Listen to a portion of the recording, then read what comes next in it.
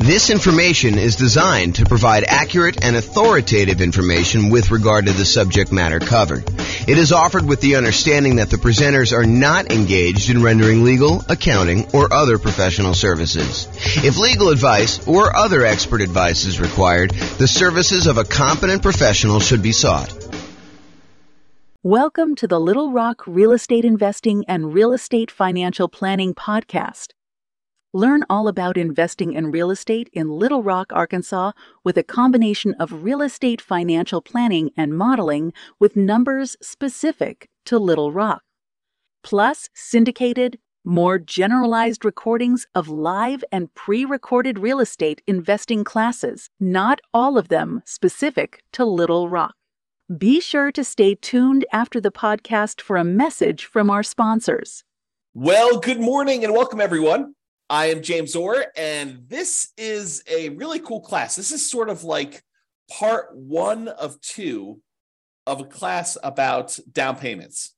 So we kind of break it down into reducing the need for down payments and then also how to produce down payments. So part 1 is reduce, part 2 is produce. So reduce and produce. So today is reduce the need for down payments when buying rental property. So let's jump right in. So before I even get started in this, I want to mention it's not just down payments.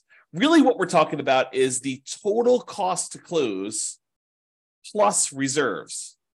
And I'll even throw in another one. For some real estate markets, it's not just total cost to close, which consists of down payment plus closing costs, plus all the fees and stuff like that you need to do in order to get your loan, plus reserves. But in addition to that, in some markets where you have negative cash flow, we're also talking about the people that choose to be a little bit more conservative in their real estate investing. They may want to set aside how much negative cash flow they're likely to have over the duration of owning this particular rental property. And you're like, how can you figure out how much negative cash flow you have while you own a rental property? Well, we can make some basic assumptions, like when we do our deal analysis spreadsheet using the world's greatest real estate deal analysis spreadsheet, we can go look at how much cumulative negative cash flow there will be on that particular rental property by saying, as an example, there's negative $200 a month for the first year. Then rents go up by $50 a month in year 2. So now there's only $150 a month for year 2. And then at the end of year 2, rents go up another $50. So at the start of year 3, it's only negative $100. And then at the end of year 4, it goes up $50 again. So you have only $50 negative. And we could add up, 200 times 12, $2,400 for year 1, $150 for year 2, which is $1,800 for that. Plus year 3, we've got about $1,200. Plus year 4, we've got about $600. And then we could sum up all of those and say, look, if we really want to be super conservative with our money that we are putting aside to make sure that this property is a good property for us and helps us get to financial independence, we're talking about making sure we have enough down payment saved, how much we need for the total cost to close, including down payments and closing costs and all that other stuff, plus any reserves, whether you're doing 6 months of reserves in some type of really liquid, super safe savings account, or 12 months of reserves in something a little bit more aggressive, like stock market or something like that. Plus now we're talking about, in addition to that, this idea of setting aside all of your negative cash flow so that you really are covered. And this is a good investment for you, even if you need to set all that money aside. And then we can take all of this as our denominator when we do deal analysis and use it to find out what our overall return on investment is, including the investment of down payments, closing costs, reserves, and any negative cash flow, the cumulative negative cash flow. So that's where we're headed, but that was a tangent. So today I'm really focused on how to reduce the need for down payment. And really, I just wanted to mention, it's not just down payment. It's this total cost to close plus reserves. Plus, really, we're talking about some of this cumulative negative cash flow that we might set aside. So that's where we are. All right. So I talked about this. We're talking about strategies to reduce the down payment needed. There are strategies to produce the down payment needed, which we will cover in another class. I believe it's scheduled for Wednesday. An important note, you still need to have, and this is really important, you still need to have good credit, good income, and low or no other debt to support loans, with just a few exceptions. Okay, so some of the exceptions are like the creative financing where you are negotiating directly with a private party, usually the seller, and you're trying to figure out what the terms of you being able to buy this property are. And in those cases, that particular seller may or may not, it's a negotiation between the two, may or may not require good credit. They may or may not require you to have any income at all. And they may or may not require you to have low or no other debt to support the loan that you're getting from them. In most other cases, if you're going to go to a traditional financing source like a bank or a lender, mortgage broker, something like that, they're going to check your credit and they're going to want you to have a certain credit score, probably above 620. They're going to want you to have good income, enough income to support this new debt, and they're going to want you to have low or no other debt. I mean, you could have some debt, but they're going to want to make sure that your debt to income, their calculation that they do, we're going to do an entire series of classes on that. In the meantime, you can go access the debt to income class that we have in the kind of control panel, the coaching program kind of interface there.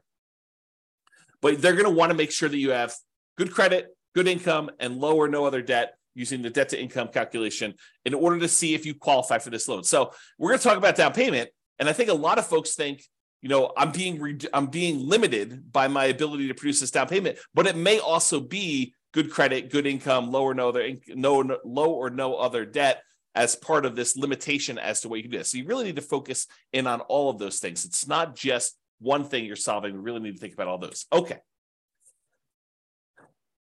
This is kind of interesting. This point here is super interesting.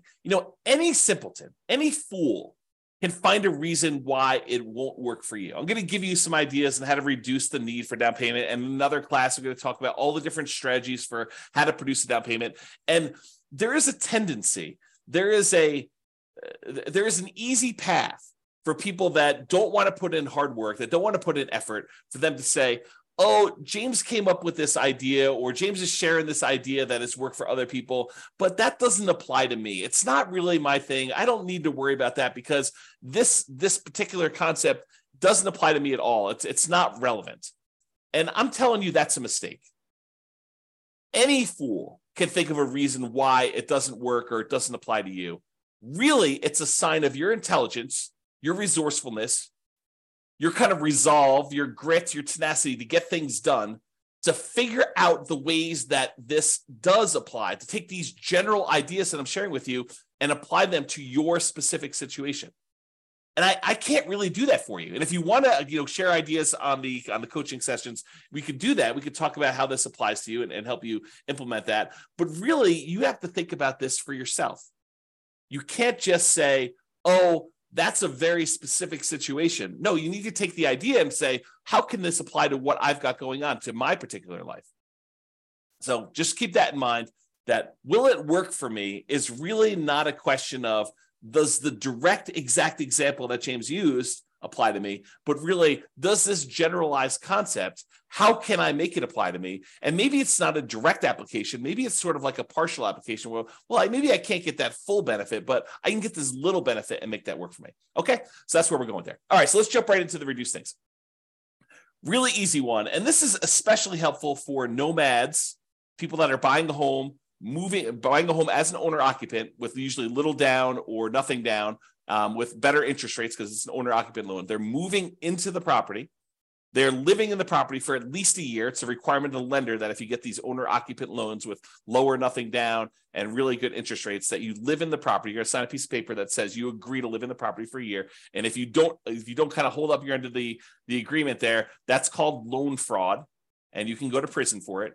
So it's not something to mess with. So you go and you buy the property as an owner occupant, little or nothing down with really good interest rates. You move into the property, you live there for at least a year. It's a requirement with the lender. And then once you've lived there for a year, once you've saved up your next down payment, you qualify to get the next loan, you buy your next property, you convert the previous one to a rental, and you repeat the process as many times as you want. So that's what nomading is, or buy and hold type real estate investor. So this is really good for that. So the hint is, how do you reduce the need for larger down payments? Well, you minimize the price of property that you're buying. And I know this seems obvious, right? I'm just naming some of the obvious ones. Some of them are less obvious, but this one is really obvious. If you want to reduce the need for a down payment, you minimize the price. That minimizes the down payment. So how do you do that? You search for properties by lowest price. You find the property that makes sense for you, has the best characteristics for buying a rental property: really good price to rent ratio, really good long-term kind of property, low capital expenses on the horizon. And even if you did have them, they're reasonable cost type ones that would see really good, significant appreciation over time, ones that you're going to have low vacancy in. They're not, they're not kind of wacky properties that are functionally obsolete, things like that you want to look for. But you want to also find ones where if you can get the same economics, but buy it in a slightly less expensive property and you're concerned about down payment, then maybe you should focus on that. So search for properties by lowest price. Now, here's a little carve out, a little caveat for these, and something that a lot of people don't think about. Oftentimes, when you're searching for properties by lowest price, these properties tend to have deferred maintenance. If you think about it mathematically, imagine making a list of properties from the lowest price to the highest price. And you're searching down the list, going one by one by one. You're like, okay, this is just too inexpensive. It's in a bad part of town. I'm not really interested in buying that property. It needs a lot of work. It's only one bedroom. It's kind of in a wacky area. You kind of eliminate some of the really, really, really inexpensive ones typically. And then you get to the one where it's like, oh, this is like the properties that I normally buy, but it's the lowest. It's the highest on the low price list, right? So it's one of the least expensive properties you have because it shows up toward the top of that list, but it's one that you would normally buy. Well, why is it showing up on this kind of least expensive list, kind of like really high up on the list? A lot of times the reason why the ones you come across first are the ones that have some type of deferred maintenance.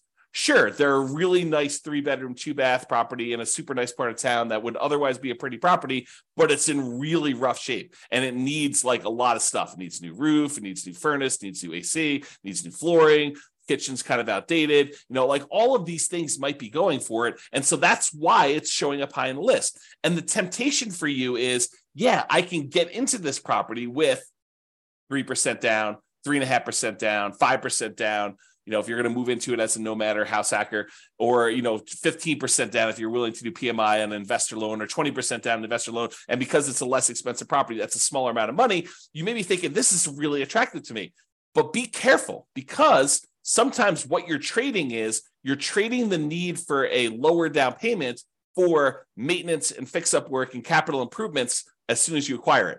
So you're trading one problem for another. You may come in really, really light with the amount you need for down payment, but then you're coming in with the need for $5,000, $10,000, $15,000, $20,000, $50,000, $75,000, $100,000 in all of these improvements and updates that you need to make on this property, and you cannot finance that, or it's harder to finance that because there are some loans where you can finance the fix-up cost, but it's much trickier to do. Okay. So be careful about this trade-off that you're making where you say, I want to buy this really inexpensive property, and I'm not afraid of doing some work in order to buy a property like that, having some deferred maintenance. Well, you're trading the need for your down payment in order to do a property that does not need work. And I think I used this in an example when we talked about how to improve cash flow while searching for properties. And I showed you what the difference was between buying a property where you needed $10,000 worth of work and taking that same $10,000 that you could have used for work and instead improving on the interest rate that you could get, and how much more cash flow that actually improves than taking the same $10,000 and buying a discounted property where it was more than a $10,000 discount, but it needed $10K in work. So go watch that class, because we talked about how much better it was in terms of cash flow by doing it that way. Okay.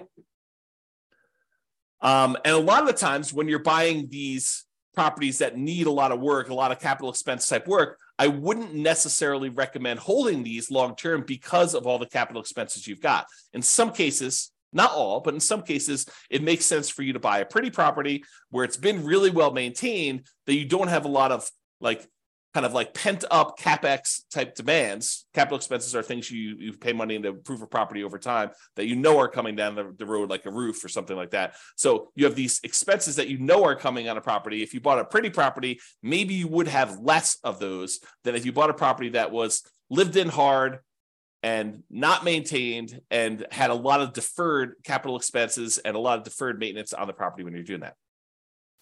Now that I've said all that, if you are using a strategy like buying the property and then offering it to a tenant buyer, on a lease option or a lease purchase. They're going to lease the property from you with the intention of buying it from you in a year or 2 or 3, or they're going to lease the property and they're going to use a purchase contract from you in a year or 2 or 3. And you're actually going to sell the property before you have all of these capital expenses come due. Then I hesitantly and reluctantly approve of that particular strategy for the situations where you have a lot of deferred maintenance coming down the pipeline. But you could just as easily get caught in that, right? Like you could say, hey, my roof is going to be due in 8 years. And so as long as I get into this property and I use a lease option with a tenant buyer on the way out, a tenant buyer is a tenant who's going to buy the property from you. Tenant buyer on a lease option or rent to own is another way of saying that. But if they're going to come in there, they're going to buy it from me in 1, 2, 3 years, 4 years.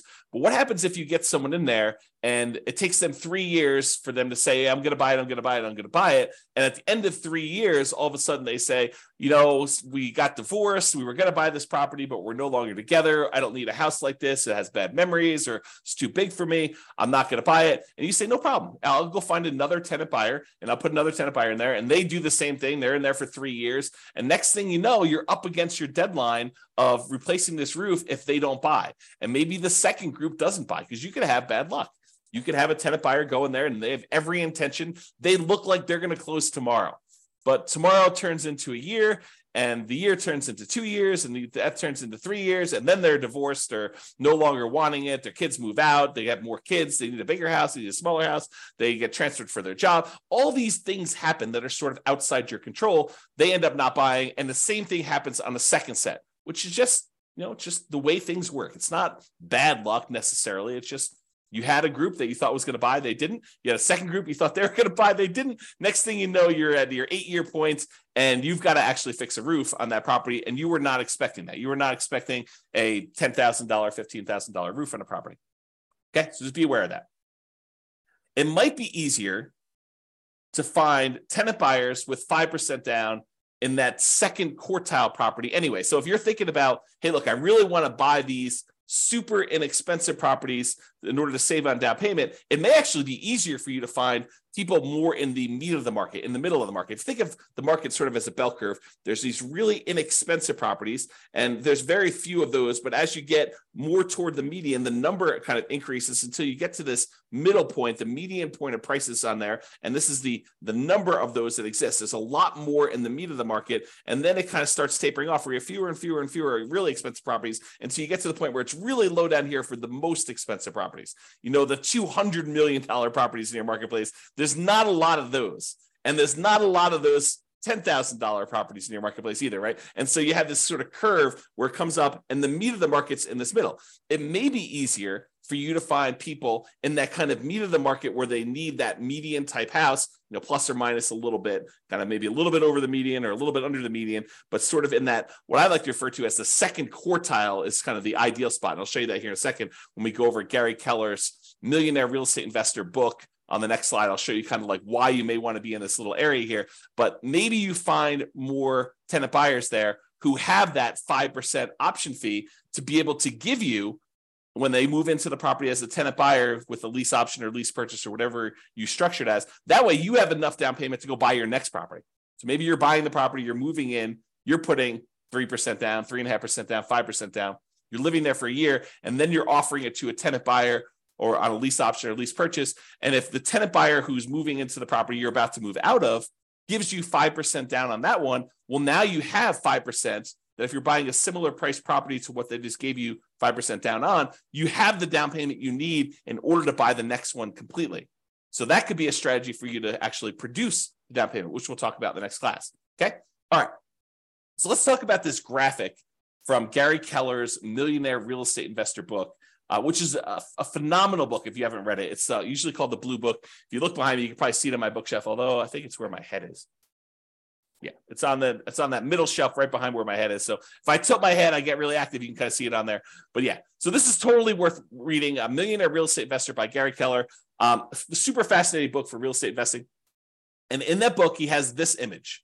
And I'll just kind of walk you through what this image is telling you. But it's basically expressing where are the best deals? If you think about it in terms of low-end prices or high-end prices, like where are the best deals in a marketplace? And so he breaks it down into 4 different characteristics or 4 different kind of like ways to think about properties. He talks about cash flow, how much the properties typically cash flow, how much hassle is involved. Certain properties, they require more work, less hassle. Appreciation, the tendency for property values to go up over time. Which ones are you likely to see the best appreciation for? And then liquidity. What if you need to get into a property, or what if you need to get out of a property? How liquid is it for doing that?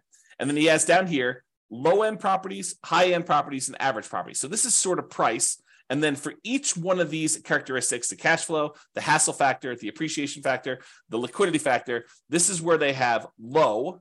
So like low cash flow or high cash flow, or hassle, low hassle or high hassle. And so it's low down here, medium or high. And so if you think about it, let's look at the cash flow line. It says dash line here. So on the low end properties, those tend to have the best cash flow. They tend to have the highest cash flow. And then as the price goes up, when you get about to the average properties, they tend to have in this sort of medium cash flow. And then over kind of as they get into the higher end properties, the cash flow dips off a little bit. So it gets to be, I'd call this medium low. It's not all the way in the low end, but it's definitely not in the medium area anymore. And so you kind of have this cash flow curve sort of decline as prices go from low to high. So the low ones have the highest cash flow. The high end ones have this kind of like medium to low-ish cash flow. Now, as far as hassle goes, the low end properties have like a medium plus hassle factor. And then once you get down to the average price properties, it has what I would consider to be a low hassle factor, the lowest of all of them. And then as you get up into higher end properties, the hassle factor increases until it gets up to medium plus again. So as far as hassle goes, the best deals are sort of in that medium range, the lowest hassle that you've got there. Now, in terms of appreciation, the low-end properties have like this low to medium, probably a little bit more on the low side. And then as you get up into this average properties, they kind of peak out with a kind of medium plus, kind of medium to high appreciation. And then as you get to more expensive properties, they drop back down to a full right in the middle of median. So, or medium. So basically you have this appreciation where on the low end, they tend not to appreciate as much. In the average, they tend to appreciate the most. And on the high end, they sort of like appreciate, but they don't appreciate quite as much as the average goes. And then finally, liquidity. Liquidity on the low end of properties, like the least expensive properties, has really low liquidity. It's hard to get in and out of those. When you get to the average properties, those are the ones that sell and are bought the most. And so that is the highest liquidity. And then as you get into this really high-end, most expensive market, it goes back down to low. So if you look at kind of like where all of these curves, the cash flow, the hassle, the appreciation, liquidity, where are those where they're the best of all four of them, you can see that the great deals tend to be in this like not the very, very low end, but not quite average. So there's sort of like between the cheapest stuff and the middlemost or average type properties, what I would refer to as the second quartile, not the very, very low end, but not sort of above median or average, if you kind of think of it that way. So this sort of like spot where it's like not quite the cheapest stuff, but not there. So sort of like the second quartile. If you imagine you priced all the properties and you had them into four groups, you have the halfway point, kind of the median, and then the halfway of the bottom half, the kind of like cheapest properties. There, if you divided that in half again, it's the second quarter. The second part of all that there is where they are. And you have good deals sort of like right in the average. So somewhere between great deals, this is kind of like start of the second quartile, all the way through to the middle point of that is where the good deals are. So you can kind of get a feel of where you want to be, according to Gary Keller in his book, Millionaire Real Estate Investor, where these ideal deals are. And you may find in your marketplace, they're slightly different than this, but I think overall, you'll find this to be a really good thinking tool as to where you may want to invest. Probably not the cheapest end and probably not the highest end, although there are exceptions. There are real estate investors who are successful on the very, very, very, very, very low end and successful real estate investors on the very, very, very high end, and people can go against the trend. But if you're looking for sort of like a well-worn path of somewhere that, this is kind of like a proven strategy in many ways, this is what you want to be thinking about. All right. Let's talk about strong sellers market. So we've kind of left, to a large degree, the strong sellers market. I'm recording this in March of 2023, and we've had these significantly boosted interest rates. Interest rates were at or near all-time lows for many years, And we saw that these interest rates were at like these crazy, crazy lows. Inventory was very low. A lot of people were wanting to buy. Demand was really, really high. We were in this ridiculously strong seller's market where sellers were in control. They were sort of like setting the terms. A lot of buyers were coming in. They were making higher than asking price offers. You had multiple buyers making offers. You had multiple offers on these properties. That was what was happening a year ago. That's sort of like the end of it. It was about a year ago now where interest rates started to go up. Since then, interest rates have gone up significantly, where they were at for owner occupant, probably in the high twos, mid to high twos, and now they're in the high sixes to probably 7. So if you think about that, we had this really significant increase in interest rates. We're probably in most markets not in as strong of a seller's market as we was back then, but now we're sort of out of it. But what happens? Markets go in cycles. This could happen again. We could go back into a strong seller's market a year, 2, 5, 10, 15, 20, 50 years from now. And so I want to cover this in case you happen to find yourself in a strong seller's market. Most of you are not going to be in this, okay? So I'll cover it relatively quickly, but we dealt with this for 5 years. This really strong seller's market for a while. So this is kind of just coming out of it. These are sort of the tips. So this strong seller's market, the lower price point in some markets are extremely challenging to buy in. When the market was really, really hot, there were multiple offers on properties. People were bidding things up way above asking price. They were waiving things like appraisal, saying, I don't care what it appraises for. I will make up the difference if it doesn't appraise. They were waiving inspection, saying, I'm not going to inspect the property. I'll buy it as is, where it is. I don't need to even have an inspector go out there. I feel comfortable buying it as is. We saw multiple offers on properties, buyers paying more than asking price, in a lot of cases, sometimes offering more than appraised value. There was really high demand. There was really low inventory. So this is what it was. Now, if you're having to be aggressive to get offers accepted, like having to waive or limit your appraisal conditions or waive or limit your inspection conditions, then it may be more than just the minimum down payment that you need. If that is the case in your marketplace where you're having to waive or limit your appraisal conditions or waive or limit your inspection conditions, then you might be talking about more than just my down payment plus my closing costs, plus my reserves, plus maybe some negative cash flow if you're kind of thinking of it that way too. In addition to all that, it may also be you need to make up the difference between what you're offering on the property, which is higher than the appraisal, and what the property appraises for. So let's say we'll use a $100,000 property as an example. We have a property worth $100,000. And because the market is so crazy hot and there are more buyers than there are properties for them, you have 20 buyers making offers on this one $100,000 property.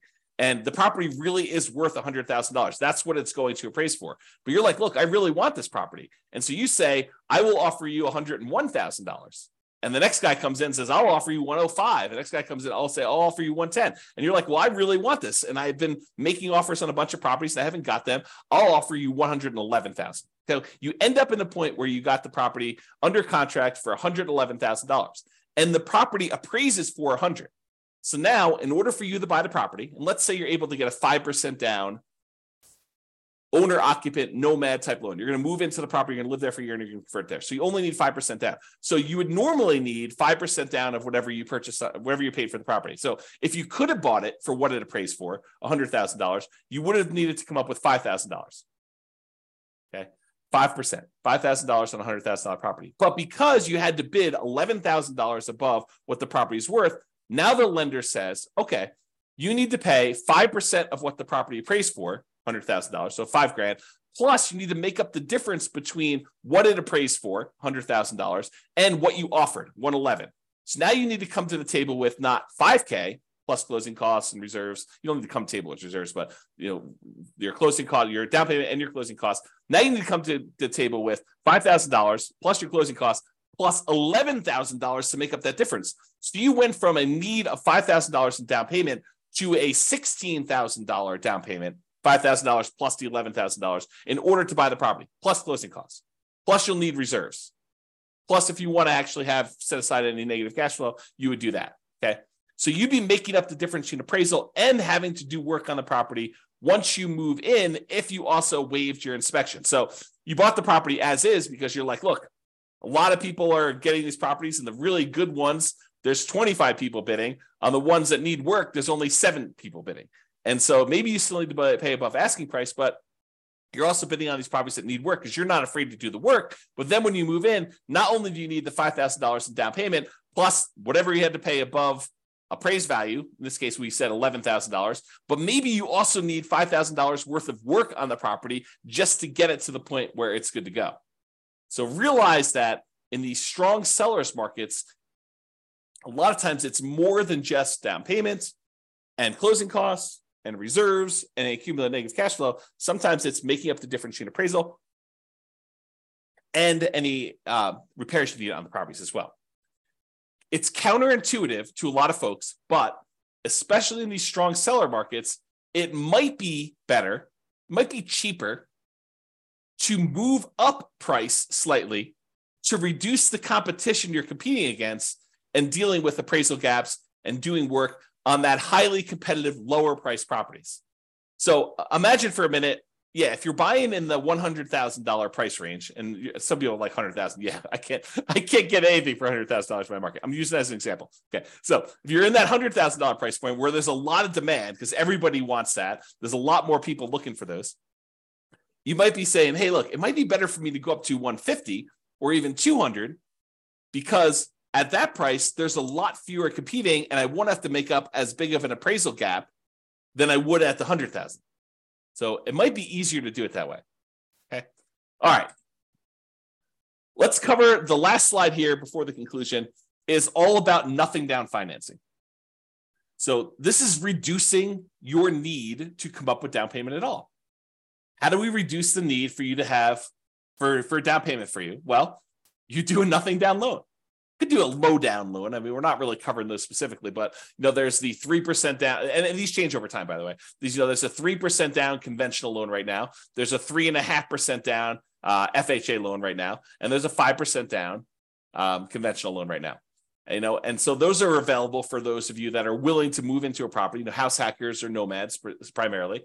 And there is a 15% down non-owner occupant investor loan where you don't need to move into the property, but there's PMI on that. And usually the interest rate on it's pretty ugly. But let's talk about nothing down financing. Really, I kind of break this down into kind of like the 5 major sources and then all the creative deals, which we'll talk about very briefly here as well. So let's talk about nothing down financing options. Number 1 is hard money. Hard money are lenders who are in the business of loaning money to people on investment properties, not usually owner-occupant properties, because the rules for owner-occupant loans are very different than the loans for commercial or kind of like investment properties. So a lot of the hard money lenders are not willing. I say not willing because they don't want to deal with all the regulations and rules and stuff like that. There may be an exception to somebody who does, but most of the hard money lenders are going to say, no, if you're moving into the property, we don't do loans like that. If you're buying it as an investment, doing like a fix and flip or something like that, then we'll loan money on those. So hard money lenders are people in the business of loaning money. Usually they're higher priced, shorter term financing sources where you could buy properties. But a lot of times, if you find the right deal, they can be nothing down. Not all the time. There are some hard money lenders that they don't care, even if you're buying the property for half off. They really want to see you have some skin in the game, and they'll want 10% down regardless. But there are some hard money lenders that are like, look, as long as you're buying below a certain threshold, a really common one is 70% of the after repaired value. So if you're getting a really big discount on a property, presumably because it needs a lot of work, or there's some really motivational aspects of what the seller situation is, where they really just want to get out and liquidity is more important than price to them.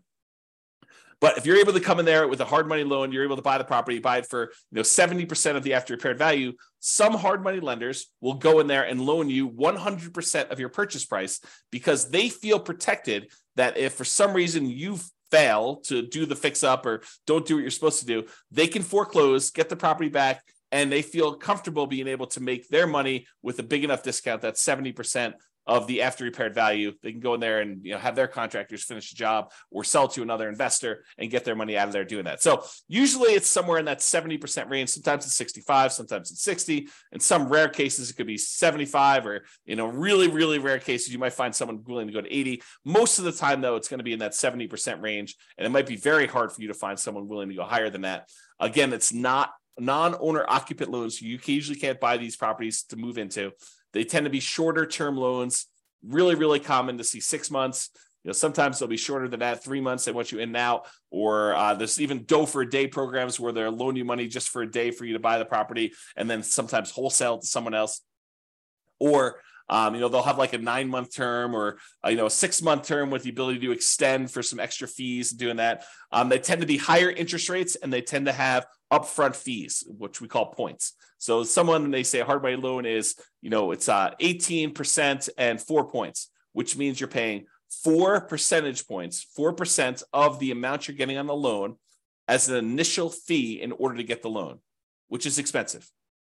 Plus 18% per year. So if you're doing a 6-month loan, you're going to pay 9% of the loan amount over that 6-month period to do that. So, and a lot of times with the point, not everyone, but some of the hard money lenders, they will allow you to add your points to the loan. So just use really simple math. If you think about this, you want to go borrow $100,000 to buy a property using hard money financing. So they'll say to you, okay, we're going to loan you the $100,000, but there are 4 points. So you owe them $4,000. What they may be willing to do is they'll say, instead of you owing us 100, now you owe us 104. And now you're paying 18% interest, as an example, on 104 instead of paying 18% interest on the 100. That way you don't need to come up with the $4,000, but you're actually paying interest on the $4,000. So they tend to make a little bit of money on that by doing it that way. So some of them will structure it that way. Some of them will not. Some will say you need to pay the points up front separately, in which case it's not really nothing down. But a lot of the times you could structure these as a nothing down loan. So that's sort of hard money. Oh, and these are really popular for people wanting to do the BRRRR strategy, the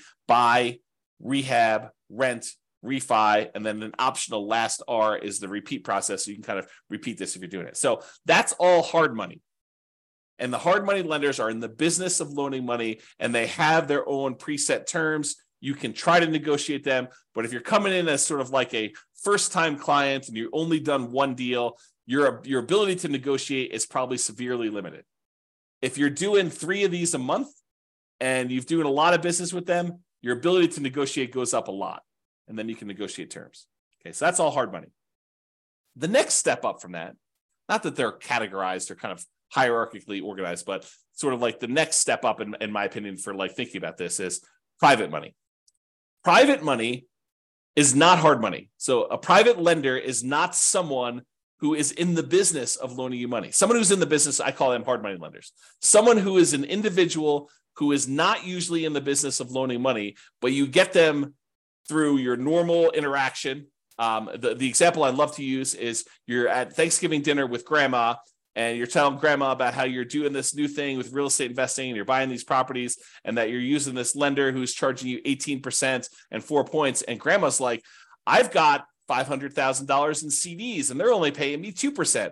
Why don't I loan you the money at 4%? And, you save a lot of money on your interest with the hard money guys. And I actually get more money for my CDs, than my CDs are paying me. And you say, grandma, that sounds like a really good deal. It sounds like a win for you and a win for me. And now grandma, who's not in the business of usually lending money, she becomes your private money lender. Okay. And the terms of what you negotiate with grandma are not preset. They're wide open. If grandma says to you, look, I love you. I don't need any interest. I just want to be helpful. How about 0%?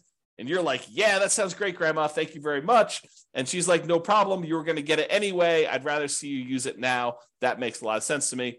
Or grandma's very shrewd and she says, how about 10%? And you're like, how about 8? And she's like, how about 9? And you guys come together and you're like, 9% sounds reasonable. You negotiate these terms. And grandma says, hey, look, I want 10% down because I want to feel protected. And you're like, I don't want to give you 10% down. I want nothing down. And so you negotiate. All these terms are negotiated for these. They vary since it's a private party and it's usually friends and family. And you got to talk about that.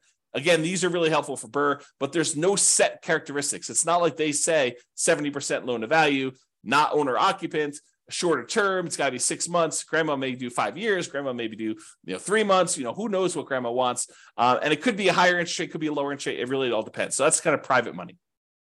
The next one is USDA. The U.S. Department of Agriculture has a special loan program for helping people buy properties in rural areas. You're not going to be able to buy this in your major cities, but like if you are willing to drive 30 minutes into work, and a lot of times within the 30-minute drive, maybe a little bit longer in some cities than others, you can find these rural areas where the population's a little bit smaller. It's sort of like all the little towns on the outskirts of these big towns. You can find those, and you can find out exactly if they qualify by going to the USDA website. They have an eligibility map where you can type in addresses and it tells you if it's in a USDA eligible zone. but it has to be a rural property as defined by the USDA in these eligibility areas. And you have to own or occupy the property. And that is a nothing down loan. You can buy a property with 0% down if you're willing to live in these rural areas. And there's some income qualification. You can't make too much and you can't make too little, not be able to qualify. So it's a sweet spot of you can't make too little where you can't qualify for the loan, but you can't make too much where you make too much money in order to buy the property. So it's sort of like you're constrained as your income as well. But it is a nothing down loan program for buying rural properties. Okay. And that is an owner occupant loan. Then the VA loan is another loan. That's a Veterans Administration loan. And this is for our veterans. If you served in the military, a lot of times you'll have eligibility to do this. There are some exceptions where you can get eligibility where you did not directly serve in the military, but go call your lender and find out what the requirements are. Or I do have a whole class on VA loans. It's like a 2-hour class on that. You can probably access that too. But you must have VA benefits and you must own or occupy, live in the property in order to qualify for the VA loan. And that is also nothing down. An interesting thing about the VA loan is that it can also be used to buy multifamily properties. So you could buy a single family home with, a USDA loan or a VA loan, but a VA loan, you could also buy a duplex where you live in one of the 2 units, a triplex where you live in one of the 3 units, or a fourplex where you live in one of the 4 units. If it's more than 4 units, you change your financing completely, and a VA loan will not work for you buying a 5-unit or above type of property. Those are commercial loans, and it changes the financing for those changes considerably. Okay, so we've talked about hard money, talked about private money, talked about the USDA for rural properties, another nothing down loan program. We talked about the VA loan for people that have veteran benefits, VA eligibility, and that's a nothing down loan, which you could also use for single family homes, duplexes, triplexes, fourplexes. And then finally, in some markets, not all markets, but in some markets, your local banks may have their own custom nothing down loan programs. And so you may want to just check with those to find out if there's anything special going on with your local banks and then buying that. Okay, so those are sort of like the nothing down financing. Plus, in addition to all of these, there are all the creative deal financing type structuring, like buying a property subject to the existing mortgage, where the seller agrees to deed you ownership of the property. The deed signifies ownership. So by deeding you ownership of the property they're saying that you are now the owner of the property by signing a deed saying you own it. And they're leaving their existing loan in place, which imagine they owe very close to the full value of the property. And they're just like, look, I can't make the mortgage payments anymore. How about you make the mortgage payments? I'll deed you ownership of the property and you make payments on this underlying loan. That may be beneficial to them if otherwise they would be foreclosed on.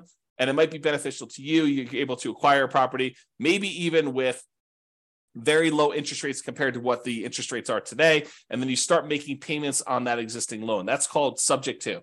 Wrapping is where the seller has an existing loan on the property and they are wrapping the loan such that you make payments to them. And if you don't pay, they can foreclose and get the property back if you're doing it that way. So wrap financing is sort of like a variation on subject to. It's not exactly, but it's a way to think about it. And then owner financing, when the seller owns the property free and clear, they do not have a mortgage on it. They can say to you, hey, how about I act as the bank? I will sell you the property and I'll pretend that I am the lender on the property. You pay me a amount plus interest on the property as if I was acting as the lender too. And so that's owner financing. And so all the terms for owner financing are negotiated directly with sellers, sort of like that private money one where you're dealing with a private party and all the terms are up for negotiation. How much down, your credit score requirements, your debt to income requirements, how much you're able to borrow. Like all of the terms are completely negotiable when we talk about that owner financing. Or in some cases, you have a seller who is saying, hey, look, I'm willing to lease you the property and I'll give you the right to buy it from me. We talked about this before where we offered that to a tenant buyer. A lease option or a lease purchase, kind of like our general way of describing this is rent to own. But sometimes you may want to acquire a property on a rent to own because sometimes it's very low down. Now, a lot of these strategies, subject to wrap financing, owner financing, lease option, loan assumption to a lesser degree, and all-inclusive deeds of trust, a contract for deed, like all of those creative financing stuff, a lot of times they may be nothing down, but in most cases, you're going to need to pay some money in marketing in order to find these types of deals. Sure, there are some ways to be able to find properties like this, creative financing, where it costs you nothing but time. making calls from people that are advertising properties for sale by owner, or knocking on doors or something like that, where you're just doing manual labor to do it. But in a lot of cases, you're going to be doing direct mail or ads on places like Google or something like that in order to find sellers that have a situation where your creative solution may be good for them. It may be a good fit for them. Okay, so those are all possibilities for reducing the need for down payment. Creative deals, they're flexible. I mean, they could be you need down payment, or they could be you don't need down payment. But those are sort of like the list of nothing down financing, hard money, private money, USDA, VA, local banks, and all the creative stuff subject to wrap financing, owner financing, lease option. You kind of get the idea, all of those in there. So in conclusion, it's not just about down payment, but really we've been talking about the total cost to close, your down payment plus your closing costs plus anything else you need there, and reserves, because it would be imprudent. I'm going to use stronger language here. Okay. It would be stupid for you to invest in real estate without reserves. Okay. Strong language. So total cost to close, down payment, closing costs, plus reserves. And if you're in a market where you have some negative cash flow, maybe setting aside all or some of your expected negative cash flow to be prudent, to be prepared for something that is coming. Now, if it doesn't happen that way, if rents go up a lot more than you thought, or you have a lease option tenant buyer come in and give you a much larger option fee or something like that, that offsets some of that negative cash flow, maybe you don't need to worry about it. But it would be a good idea for you to start thinking about some of the negative cash flow and setting some of that aside. Okay, so it's not just about down payment. And in conclusion, any fool can say that this doesn't apply to them, but you should think about, as an intelligent person who is resilient, who has resolve, who has grit, who wants to make this a success and wants to apply this to themselves, you should figure out how it does apply to you. How can you change what I said so that it is applicable to your specific situation? And for down payments, today we really focused on reducing the need for down payments.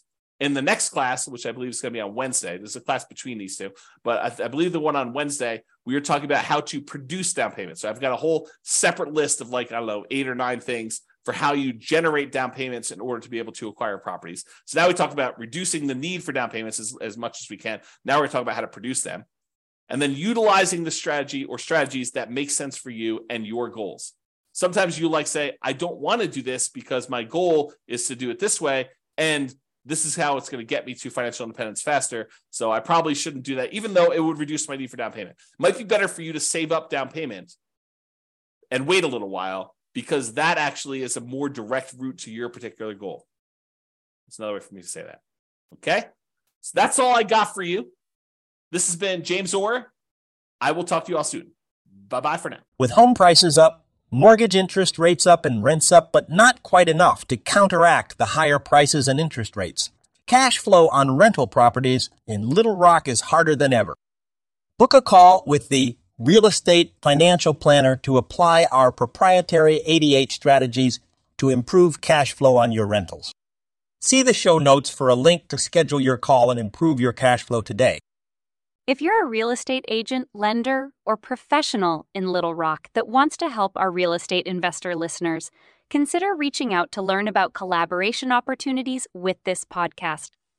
We'd love to add more value to our listeners by having you assist our investors buy, sell, and finance their real estate investments. See the show notes to schedule a call to discuss collaboration opportunities.